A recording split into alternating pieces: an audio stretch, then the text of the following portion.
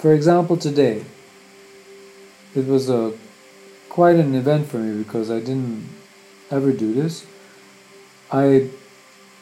This never happened to me. I put like 6, 7 seeds into a pot, and we didn't touch that pot for like 2 months or 3 months. And I pushed down the seed, and then I covered it, and I did the second one until all of them. Suddenly, the earthworms started coming out so much on all sides. First one, and then 5 seconds later, second one. It's all coming out inside. They're trying to escape the pot. And it was like an earthquake for us. Like earthquake is happening, and it's like you want to get out of the house. So I was pushing onto them, onto their home, and they start coming out.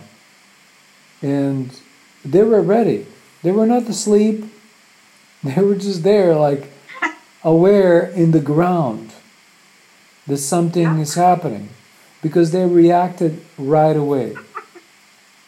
Yeah. So if earthworm is going to be aware all the time, it's like, can I be at least aware right now of the day of my day?